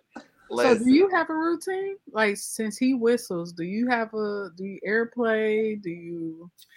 If there's anything that I'm getting ready to learn to do, I go on what's called like listening tours. Mm-hmm. So there'll be one piece of music, and I will find as many different recordings of it with as many different arrangements as possible. So if it's solo piano, I want to hear the piano and flute. I want to hear the full orchestra, chamber orchestra. So I'll listen to a piece easily about 20, 30 times before I even open the music to look at it. And then I will go and play, because you have to know where the melody is going. Okay. And you just take your time, and it's sometimes you first start out, it's your practice session is 6 hours a day, and you will maybe cover 8 measures in those 6 hours. And it's just you just kind of put it back together until eventually you're able to just bang it out, and you hear those nuances. So I'm like, okay, on the solo part, but I want to play this piano as if I had a full orchestra behind me. So how do I pull that out? So that's why I'm trying to listen to as many different interpretations and textures and layers as possible, so that's in my head and I can translate to my touch on my fingers. Yeah, it's might be on the spectrum type stuff, artists, when we do. You're totally on the spectrum. Hear the right stuff. So what? I feel like if you're not a little weird or a little crazy, I can't trust you. No, for real. Like, you gotta be a little. Just like I don't trust tattoo artists that don't smoke. Like, if you don't smoke before this session, well, you cannot touch me with that Mr. Like, seriously, some of the best tattoo artists are smokers. I'm like, you be as creative as possible. Don't even ask me. I told you the concept. You go work your magic. Like, hang out in the clouds, and right. Mm-hmm. So I did find Walk Away. So I'm gonna give y'all a taste of it since y'all have not heard it. It's Honey, cute. how to taste to walk away. Yes. Where my shoe at? Do I need to throw my So you can Probably, I don't know. I hope so, but if you don't, I'm not gonna be offended. Oh, let me find my shoe. That is hilarious. You stupid. See what I got. Wait, there we go.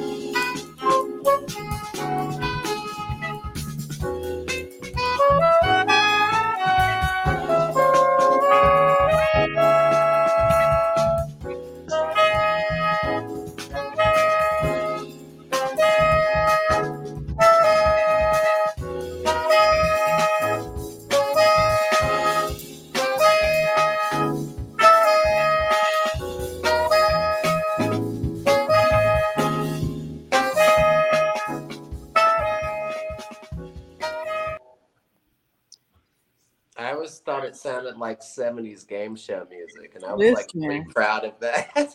Listen. So I'm sitting here listening to it. I'm like, I could see, you know, the scene with the guy with the big heels, the pimp with the big Platform shoes. heels. Yes, and the platform shoes with the fish. That's all That's I why he saw. said blaxploitation. Wait a minute, right? We got the taco meat out and everything. Yeah, and everybody got that's that. all I saw. I'm like, Hey, brother, give me like, some on the black side. and Yeah, he walking away. That's Like, He just blew up some shit and it's a big cloud of fire Yeah. like behind him. He walking just Like, he just smooth saved- and he slow, just like, saved the yeah, bitch. I did it, and Right. He just It- saved the bitch because you know that's what they was gonna say back then. Bitch, Go I ahead, just my saved man. you. You know, like like that kind of thing. that was so it gives dope. me like the score for like a Spike Lee movie, like the older Spike Lee movies. That's what's up. Yeah.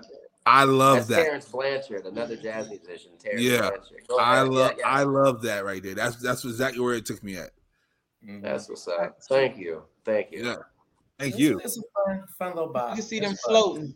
The float walk. Uh-huh. Exactly. Yeah. If I ever make a movie, Yeah, the I'm float walk. I'm What gonna they call used to you. do. I need some of that. That's gonna that probably would have been on She's Gotta Have It, the original one, not the Mhm. newer one. Yep. Yes, See that? absolutely. While they're smoking, yeah. I can see Yeah. that. Which I gotta be honest, it's whatever. But anytime someone's like, "Man, I be rolling up to your music," I'm like, "Thank you."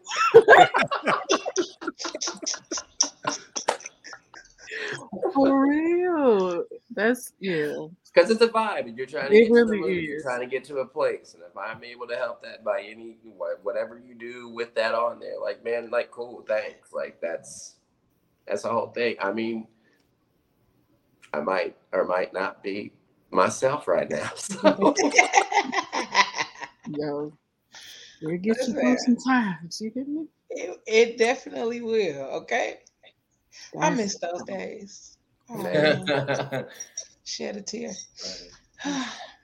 The shit I used to create under the influence. I miss You see, I'm not creating right now, though. I'm like, no, I'm chilling. Right. Listen. Lights went out. Everything. That's so But So guys, I mean, do you guys have any last questions? I know y'all probably got one last question. Or do y'all guys got a question for us? I just want to know, are y'all working on anything new? I'm not. I just put out something new. Yeah, they just put out something. They just put out Listen to something. I'm relaxing. You just put out there. Okay. Joshua's got the calendar. You know. Yeah, got a couple projects coming up. I've got a podcast of my own that I do with. I was just about to say something. Yeah. Wait a minute. I was Okay, thinking never that. mind. Like, we need a podcast about this. Yeah. That'd be dope. So I work with she's international opera superstar Angela Brown. Mm. She's from Indianapolis and just amazing. She has been, you know, she was Aida at the Metropolitan Opera. She sung at the Sydney Opera House. I mean, she is literally Indy's like living legend. She's been on every major stage. But we have a podcast called Melanated Moments in Classical Music, and it is all about, you know, Black composers and musicians. So we started research already, but we start season 7. Production starts in August, and so that should come out like towards the end of September. Mm-hmm.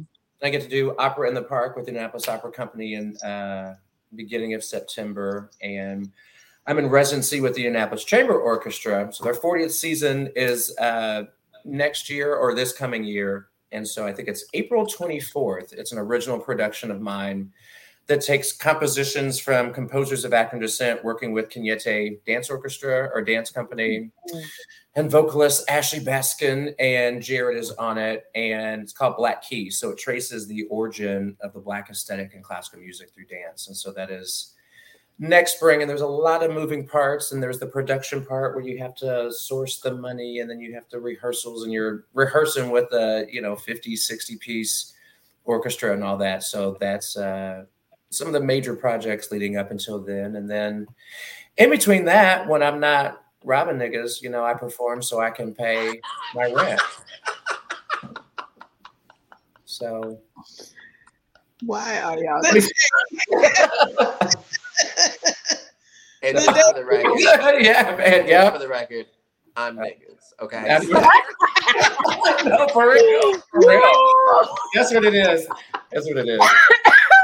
That's hilarious. But no, and then I got a gig He tomorrow. pull up with the grocery basket, like For real. everything in Give me, here. I got my- And then I'm playing a quick free concert tomorrow at Eskenazi Health at the main campus from noon to 1. It's with their Mayor's Bias music program. They're celebrating Black Music Month as well. So I encourage you all to, if there's any point of reference for Joshua's work, it literally was his first kick in the ass out the gate. The first thing that he had for this music sociology and Black composers, the first thing out the gate was his TED Talk. That was the first gig he got, not playing. What? It was a TED Talk. Joshua's TED Talk is on YouTube. Yes, sir. It was Vay Savage that was the dancer, correct? Yep. Joshua's first big step out the gate was the TED Talk. So look up Josh. Do you remember what the title of it's called? But it's fascinating. He just has a wonderful way of ingratiating an audience to something that they didn't think that they wanted, or they thought they knew what it was, and he totally flips it on its ear. It makes everyone comfortable at the same time about embracing classical music, embracing Black people in classical music, embracing Black people. And that was his first step out of the gate. Was a fucking TED Talk. Yeah. We have fun. We have fun. So You guys do. I And found it. you can. yep, that's what I was about to say. I'm about to I'll be play it. watching that after this. Yeah. Hold on. I'm gonna play a snippet. I'm gonna play a little snippet. Because I like playing snippet. No snippets. Yeah. That's dope. And that's the strange thing is I love public speaking, but I hate watching myself on video or TV. It's just one of those, I'm like, but it's whatever. Like It's you cringe. Shame. That's on here.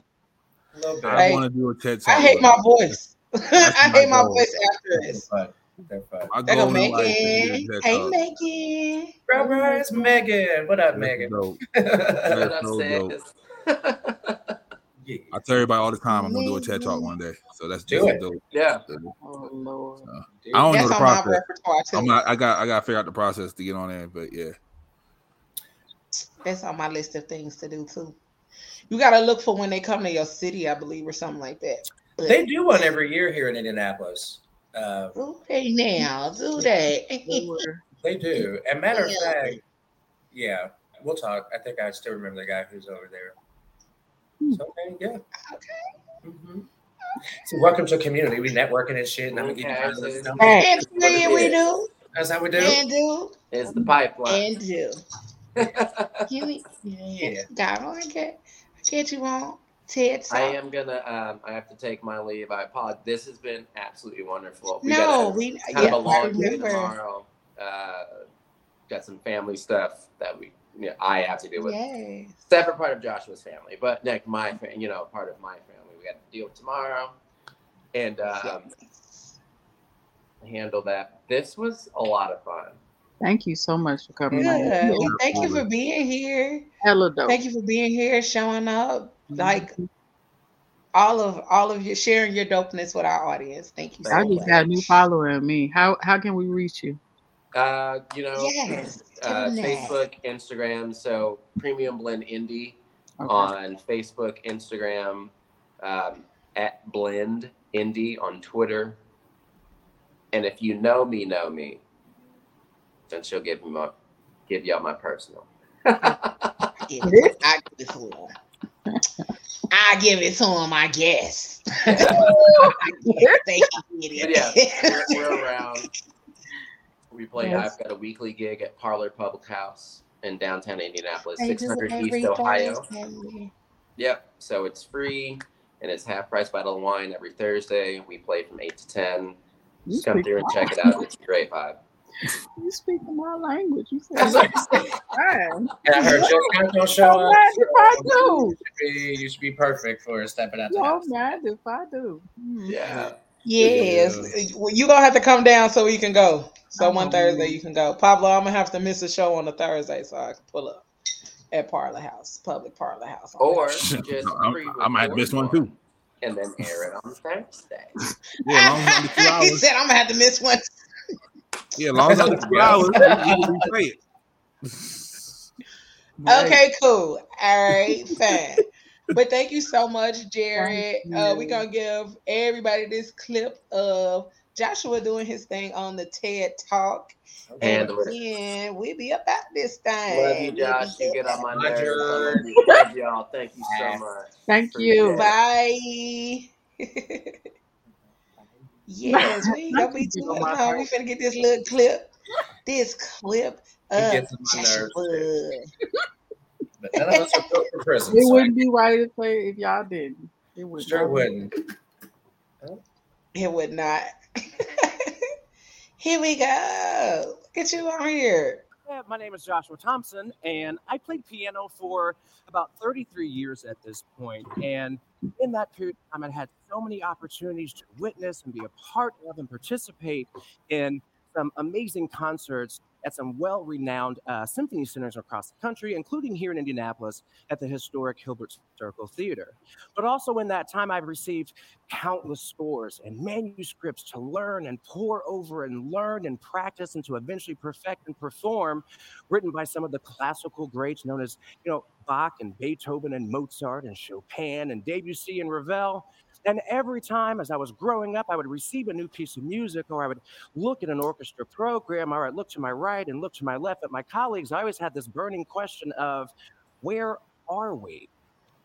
And by we, I wanted to say, where are the faces and the people of African descent in this canon that we know of classical music? Because at a very young age, to me, it seemed highly unlikely and even more implausible that there would be no or very few contributions and representatives from people of African descent to this great canon of music that we rightly or wrongly ascribe and assume that there's this elevated degree of sophistication and refinement.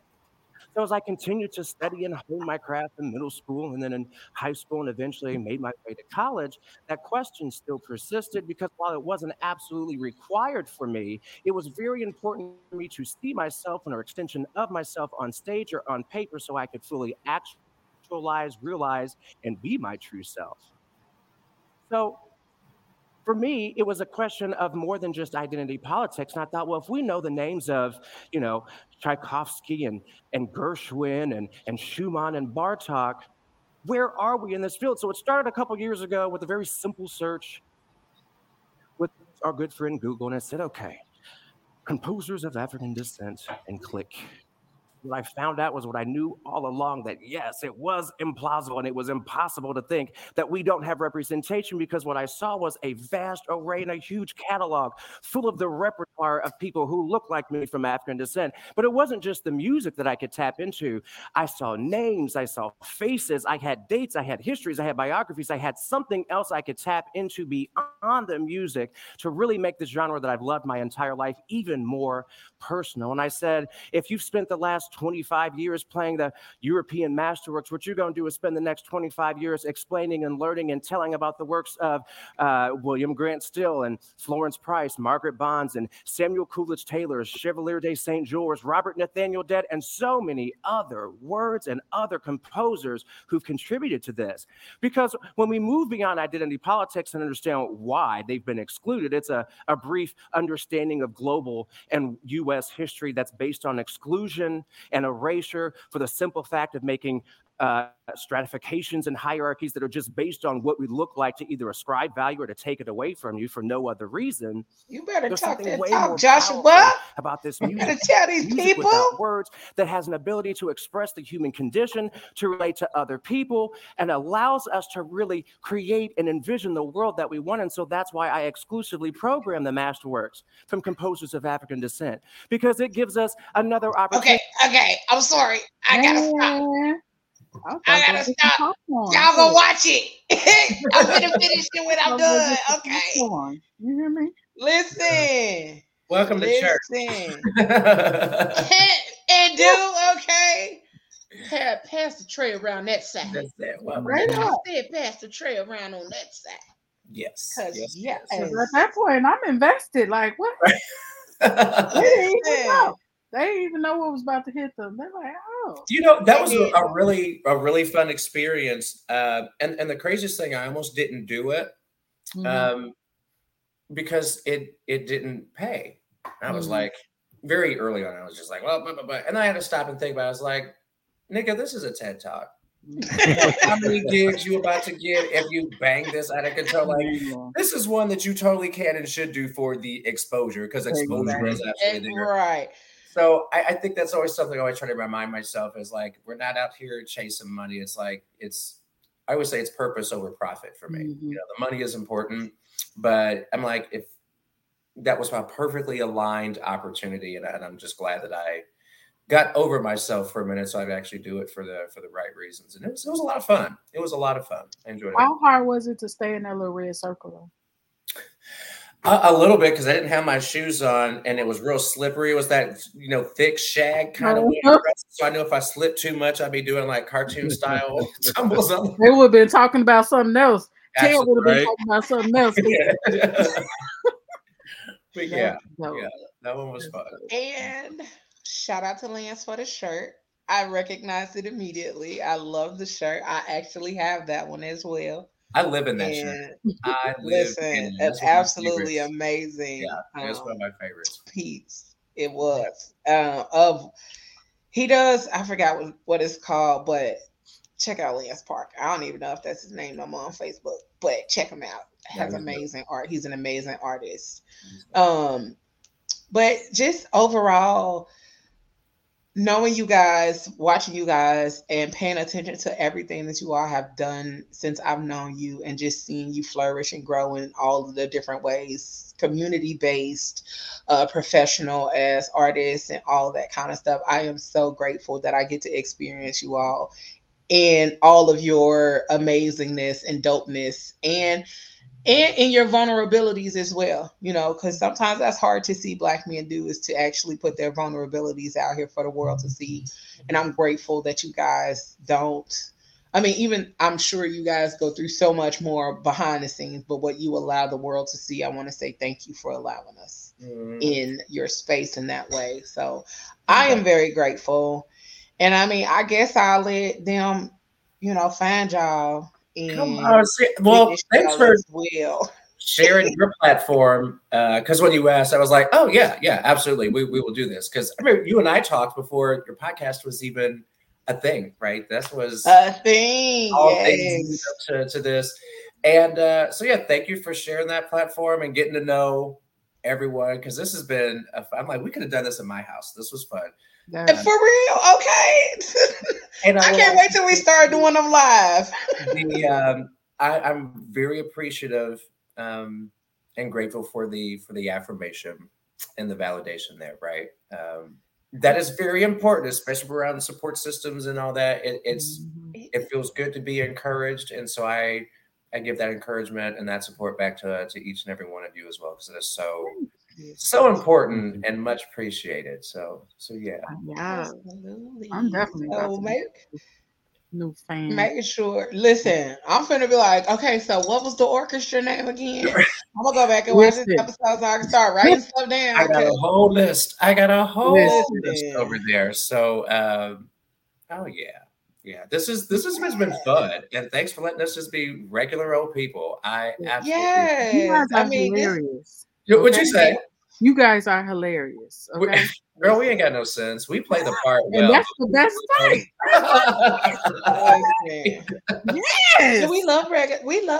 We want everybody to come on here. Like, that's why I always say, like, this is conversational. This ain't you're not on here with Barbara Walters or Oprah or Gail ass. Like, you're not on here with none of them.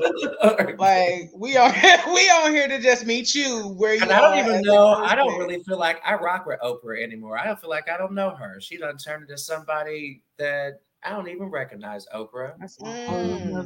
All that money turned you into Nopra. So I don't. No. Bruh. Can't argue when you're right. Okay. But bring me back for that show. Bring me back for that show. Listen. He said, I'm ready. I'm ready to tell my story. Yes. Stuff around me. Josh, tell the people how they can find you on social media and all of that good stuff. Y'all, I'm gonna put the TED Talk link in the comment section so you guys can make sure you go back and watch it, because he was going to church on our asses. No, straight up. And there's cool at the end of it. But if you want to follow me on Instagram, it's all one word. It's Sock Joplin. So SOCKJOPLIN. And I curate my social media. Just it almost is almost always strictly business. So it's usually research things, but it's music or other folks who are doing stuff. That's how I figured out how to keep my nose clean, because left to my own devices, I'm real slick at the mouth and real petty, and nothing ruins a career faster than being slick at the mouth and petty. So I like you for a reason. Don't mean I don't. Every now and then I just pick my spots. So I'll hop on your shit and act crazy. I don't do that on mine. Yes, come on, okay? Because we allow that over here. Okay, come on. Good. Come on over here in your socks. Okay? Get some feet up. Come on over here in your socks. But y'all are dope, man. Thank you. This has been a fun evening. This is a very good way to spend a Tuesday night. So thank you. Thank you. And make sure y'all check them both out. Check out Jared with Premium Blend. It's Premium Blend Indie if you go look on other places, and Blend Indie on Twitter. Make sure you go check out the Sock Joplin. And, if y'all go see him somewhere, bring him some quality socks. Don't get them ones from Dollar Tree. Okay? I'll be grateful either way, but I mean, I've seen it. It's not hitting. So don't put a little more penny behind the thought. Put some more coins behind the thought. Okay. Don't come with no jersey socks. Okay. Don't come with no. After a couple paid rehearsals, I'll be able to bring some socks. That's all I'm saying. That's it. Right. Don't come with the gold toe socks. It's creative and fun. We'll see your rehearsal. Yes. Don't show up with them damn measuring spoons, Pablo. Oh, hey, you don't know what the sound different. You gotta come in variation. You didn't even know though. Okay. Until they said teaspoon or tablespoon. Right. You ain't even know. Your whole choice was a spork, so And you didn't even buy the spork. You got it from the Chinese restaurant. So first of all, my Chinese people don't give me forks. They give me a fork. Thank you very much. Oh. So you were just gonna go jack them for a couple of plastic spoons. Okay, but either way, we gonna make sure Pablo show up to rehearsal. Right. Rehearsals. Hey.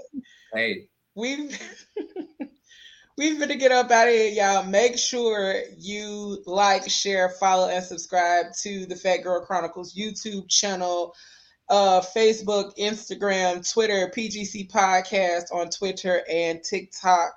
You can find us anywhere. You can Google us. We are Googleable, okay? The Fat Girl Chronicles, PHAT. Make sure you check us out. If you are available, July 15th. Yes, the Black Podcasters Association has their second annual summer social. You can add your swag to the bag, or you can become a sponsor or a vendor for the event. They have music, food, and drinks, and special guests that will be there. So make sure you are in the place to be July 15th. Also, if you're, and this is in New York, but if you're not in New York and you are in the Baltimore area, that guy down there that plays the spoons has an event popping. Also, tell the people about your event as well. I thought I had the flyer. I forgot to upload it. My bad. Oh, yeah, no problem. July 15th at Sarkarigan Studios. Me and my best friend, who happens to be named Best Friend, we're gonna have a live show. I'm gonna do spoons. He's gonna play, the washer. We're gonna get it busy out there. But we have a podcast called the Toxicology Report. We do it every Saturday, drops every Saturday. But yeah, we're gonna do Battle of the Sexes. We'll put a whole bunch of people against each other, have a whole bunch of arguments. We'll have a town hall discussion as well. So get the fellas knowing what the ladies like, get the ladies know what the fellas like. Hopefully the after party will be more than 2 people there. But we'll see. Because people getting their feelings and they ain't gonna want to stay around. So we'll find out. Yeah, but July 15th, from 7 to 9. If you hear tickets on Eventbrite, check us out. Tickets on Eventbrite. Check them out. Got it. Here she go. Lord, who they gave her time? You wait until the last episode. At least I did it. Okay. And look, my glasses. Here's the information. Yes. Here's the information for the Toxicology Report event. It is at SMG Studios. Make sure y'all check them out in Baltimore. Not Baltimore, y'all. Remember, no T, it's the D. Baltimore. That's right, Baltimore. All right? Ain't no T in that word. Baltimore. 2 shoe paraphernalia, what it do? On the but avenue. We are up out of on the avenue. But we're gonna get up out of this thing. Make sure y'all check us out. This is our last show of the month. We are going on a break. Okay. We need a break to regroup, refresh, renew, and bring y'all some dope content. We coming back on my birthday, August 1st. We coming back. My birthday. We're gonna bring y'all some amazing content. But in the meantime, in between time, make sure y'all go check us out on YouTube. Follow the Facebook page, follow the Instagram, subscribe, all those kind of things. And come check us out. Make sure you leave us some comments or email us if there is something that you want us to talk about, or if you want to be a guest on our next season when we come back. We are going into year 3. It's be year 3 that we've been doing this consistently, y'all. I've been out here in these streets for a while, these podcasting, blogging streets for a while. I've been doing this for 12 years now, but this is the most consistent that I've done this. But even in things that you do consistently, you need to take a break to refresh and to come back even doper and even harder. So we coming back in August. Make sure y'all follow us. And go check out PGC After Dark, because everybody on break. Everybody. I done sent everybody home. We didn't close down the shop. Okay? And I'm going to be back with a fresh bottle of wine, baby. We'll be back. Okay? I'll be back with a fresh fade and a new design on the side. All right? I'm going to have a Pablo new wig. Gonna come back with another wig. Mm-hmm. You already know. And Really bang. Pop will be back also with his shenanigans when we come back August 1st. All right, y'all. We love y'all, and y'all know what I say. Whatever you do for the rest of the evening and the rest of the week, and up until we come back, don't do it with your half ass. Do it with your whole ass, y'all. All right. We love y'all. We appreciate y'all. We thank y'all for tuning in. Catch us in August. We love y'all. Peace. And we out.